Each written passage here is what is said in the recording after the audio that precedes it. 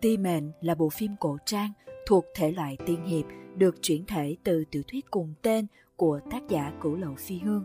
Nội dung chính kể về câu chuyện tình yêu của Ti Mệnh tinh quân, người phụ trách viết mệnh cách cho toàn bộ các sinh vật trên thế gian, và Trường Uyên, hậu vệ duy nhất của dòng tộc Long Thần.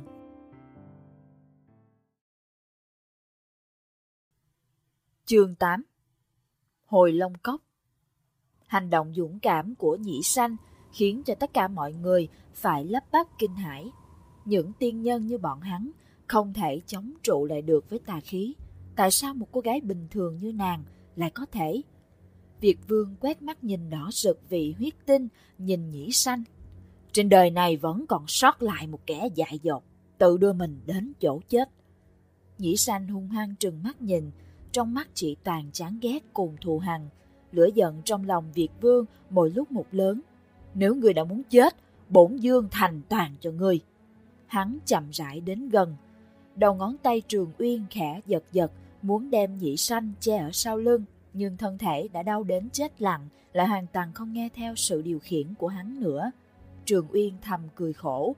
Chưa bao giờ hắn lâm tình trạng chật vật như bây giờ. Ngay đến một phàm nhân cũng không đánh lại được. Cũng chưa bao giờ thấy thần lực của thần Long có điểm nào khác biệt. Nhưng hiện tại, khi hắn đã mất đi thần lực kia, hắn mới hiểu vì sao thế gian lại bon chen giành giật thứ sức mạnh cường đại đó. Tiểu nha đầu. Việt Vương đi đến trước mặt Nhĩ Sanh, một tay chạm vào người nàng. Người nói, ta nên bắt đầu ăn từ đâu đây? Lời chưa dứt, trên không trung xẹt đến một đạo sấm sét kinh người, đánh đến sau lưng Việt Vương, làm cháy một mảng lớn trên bào phục quý giá. Việt Vương thét lên đau đớn, bỏ lại Nhĩ Sanh, vội vàng nhảy ra sau. Trên bầu trời âm u bỗng xẹt qua một tia lam quang. Nhĩ Sanh ngẩng đầu, thất thần nhìn theo, chỉ thấy một tia bạch quang như mũi tên phóng đến, ghim thẳng lên người Việt Vương. Từ nơi quần sáng chói mắt ấy, theo sau làn gió êm u tịch, một nam tử trường bào lam sắc chậm rãi hạ xuống. Trường Uyên, Nhĩ Sanh thấp giọng nỉ non, lại có thần tiên đến cứu chúng ta kìa. Trường Uyên cố sức nhìn về người nọ một cái, thần sắc thêm mấy phần bất đắc dĩ. Mặc dù bị giam trong vạn thiên chi khư ngàn vạn năm, trên thế gian cũng có nhiều thứ xa lạ với hắn. Song hắn vẫn biết ấn ký giữa ấn đường người nọ đại biểu cho cái gì. Dù sao ấn phạt của thiên giới cũng sẽ vĩnh viễn không bao giờ thay đổi. Uyên nói, Nhĩ Sanh, người này là đọa tiên, thế nhân gọi hắn là ma. Ma? Cái gì gọi là ma? Nhĩ Sanh mờ mịt nhìn chăm chăm vào người nọ. Hắn hoàn toàn coi thường hết thảy xung quanh, chỉ nhìn chằm chằm Việt Vương rồi nói, ngươi phạm phải trọng tội, chỉ riêng chuyện này cũng đã đủ để ta tống ngươi đến Hoang Thành. Là ngươi à? Việt Vương có chút kinh hoàng gào lên, ngươi rốt cuộc là ai? Trường An, đó vốn là tên của ta. Trường An, Nhĩ Sanh nghĩ cái tên thoạt nghe thật bình thản, an ổn. Vì sao bộ dáng của hắn lại như thế kia? Đám người tể linh ngã gục trên mặt đất, nghe đến tên này cũng chấn động cả người. Cực lực ngẩng đầu muốn nhìn dung mạo của người nọ, nhưng cuối cùng vẫn bị cổ tà khí ép cho không nhúc nhích được. Chỉ có góc nhìn của thần chữ là thấy rõ diện mạo. Hắn nhìn đến ngay người, nhẹ giọng nỉ non, Đọa tiên Trường An, vị đệ tử cuối cùng của Lưu Ba Tiên Môn. Việt Vương nghe đến đây, cả kinh lùi về phía sau 2 bước. Ngươi đã nói cho bổn vương biết về truyền thuyết Trường Sinh Thảo, vì sao lại ở đây muốn cản trở ta? Trường An cười nhạt nói, chỉ là muốn mau mau tống ngươi đến Hoang Thành mà thôi. Ngoài tam giới, trên có vạn thiên chi khư, dưới có Hoang Thành vô cực. Nơi đó không phân rõ ngày đêm, tĩnh mịch không bóng dáng bất cứ một sinh linh nào. Hoang Thành vô cực là nơi giam cầm những kẻ tội đồ tội ác tày trời, vĩnh viễn không siêu thoát được. Không giống như nơi phong ấn vĩnh hằng, vạn thiên chi khư, Hoang Thành vô cực chỉ mở ra lúc có tội đồ bị tống vào. Sau khi kẻ kia đi vào, cửa thành lập tức đóng lại. Bất kể là thiên đình hay minh phú cũng không thể nhìn thấy được cửa ra vào. Người bên trong không cách nào trốn ra, kẻ bên ngoài vô phương tiến vào. Thế nhân đều biết, đọa tiên Trường An hứng khởi nhất là tống tội phạm vào hoang thành. Việt vương kinh hoàng hét lên: Bổn vương muốn trường sinh thảo.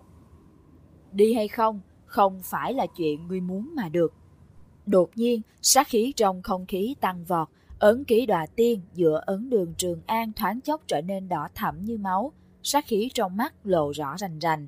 Phất tay một cái, hắn ra một đạo bạch quang thẳng về phía Nhĩ Sanh.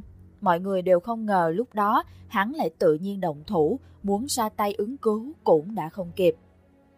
Nhĩ Sanh chỉ thấy hoa mắt, đúng lúc ấy một thân ảnh nhào tới chắn trước mặt nàng. Một giây tiếp theo, cùng với máu tươi ấm áp văng lên khắp mặt, bùm một tiếng, có thứ gì đó bị rớt xuống hồ. Quanh thân nhất thời không có một tiếng động. Đợi lúc nàng phục hồi lại được tinh thần, quay đầu nhìn lại, Trường Uyên đáng lẽ phải gục ở phía sau nàng, đột nhiên không thấy đâu, mà trong đầm một kiện xiêm y màu đen dập dềnh trên mặt nước hai cái, sao rốt cuộc cũng chìm hẳn xuống. Trường Uyên! Nhĩ Sanh run rẩy gọi, đương lúc mọi người chưa kịp phản ứng, nàng đột nhiên lao người xuống đầm. Nàng nhảy xuống không chút do dự, không ai biết nàng sẽ kiên quyết nhảy như vậy. Đám người Tể Linh đã không còn bị tà khí áp chế nữa, vài vị tiên trưởng biết bơi đã lục đục chạy tới toàn nhảy xuống cứu hai người. Trường An vung tay, quét một đường sâu trên mặt đất. Ai dám muốn cứu, kẻ ta muốn giết. Mọi người im lặng không dám tiến lên. Tể Linh thân mang trọng thương, được người đỡ dậy, nghiến răng nghiến lợi nhìn Trường An, đang định nói gì, chợt thấy trong đầm lóe lên những tia kim quang chói mắt.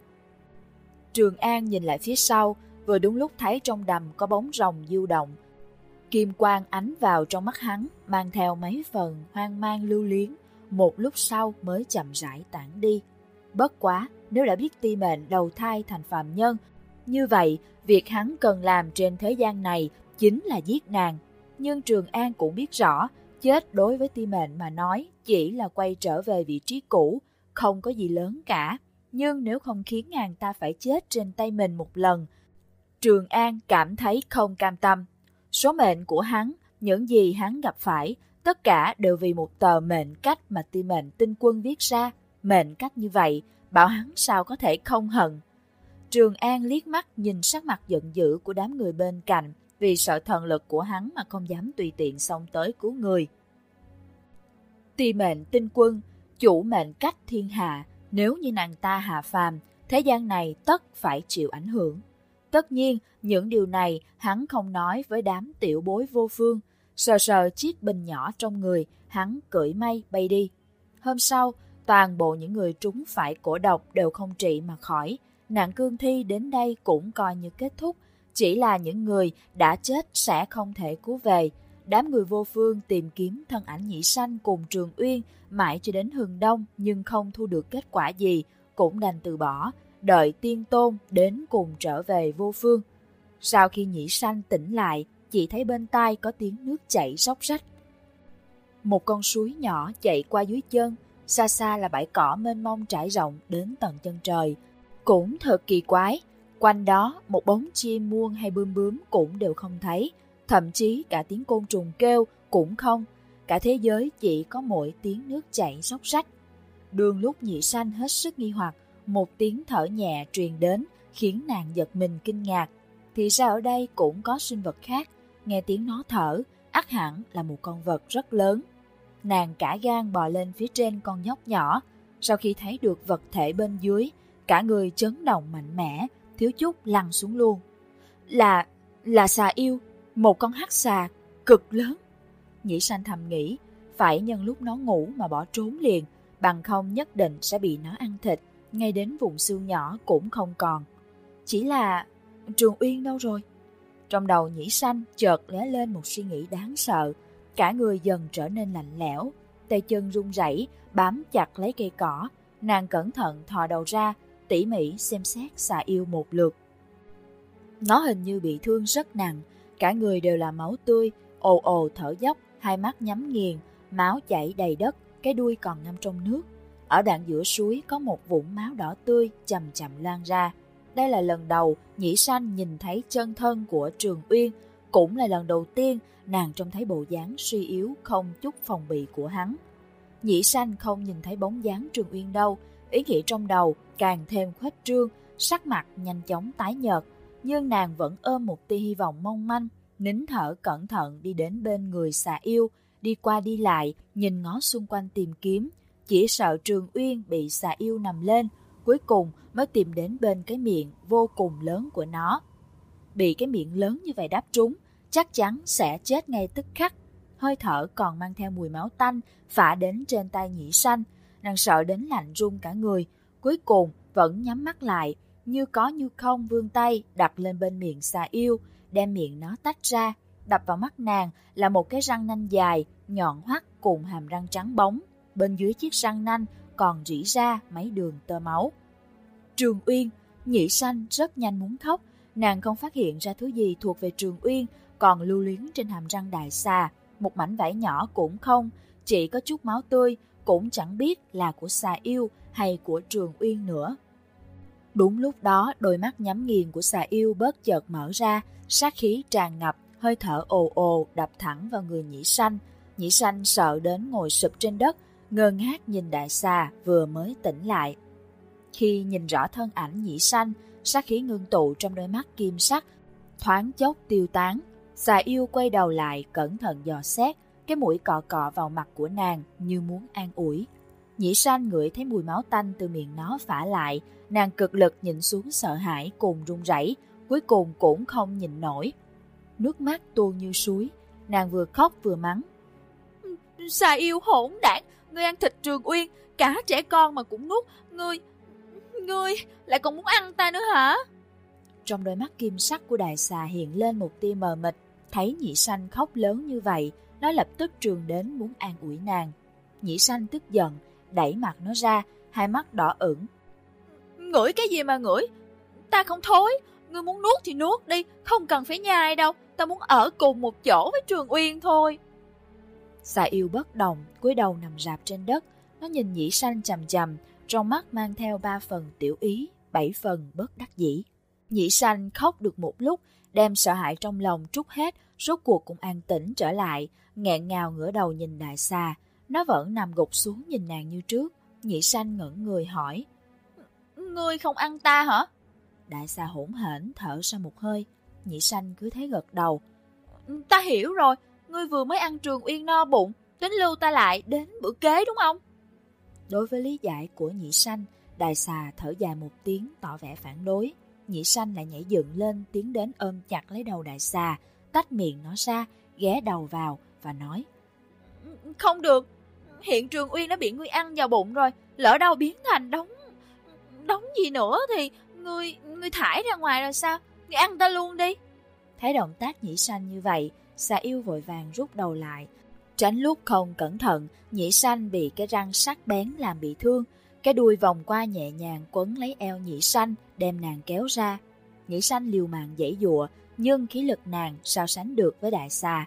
Nàng càng giãy lại càng không thoát được, cuối cùng đành cúi đầu buông xuôi chịu trận, trong miệng không ngừng gọi tên Trường Uyên, dáng vẻ thập phần đáng thương. Đại xà tựa hồ thở dài một tiếng, quay đầu đi, dùng cái mũi cọ cọ lên mặt Nhĩ Sanh, động tác thập phần ôn nhu, tựa như đang nói. Nhĩ Sanh, đừng sợ. Hắn tức giận đấm mạnh hai quyền vào chân mình, không đứng dậy được. Dưới tà khí cường đại của tên yêu quái, hắn không đứng dậy được. Ngẩng đầu nhìn lên, trên mặt đại bộ phận chúng tiên ở đó cũng cùng là một biểu tình phẫn hận như hắn. Phẫn hận vì bản thân vô dụng quá. Cùng lúc đó, một đạo thân ảnh vọt tới. Cô gái nhỏ xinh dùng đôi vai gầy yếu của mình chắn trước mặt Trường Uyên, giận dữ trừng mắt nhìn Việt Vương, hai mắt đỏ rực. Nàng hét lớn. Ta cho ngươi ăn thế nào cũng được, nhưng ta không cho phép ngươi bắt nạt Trường Uyên.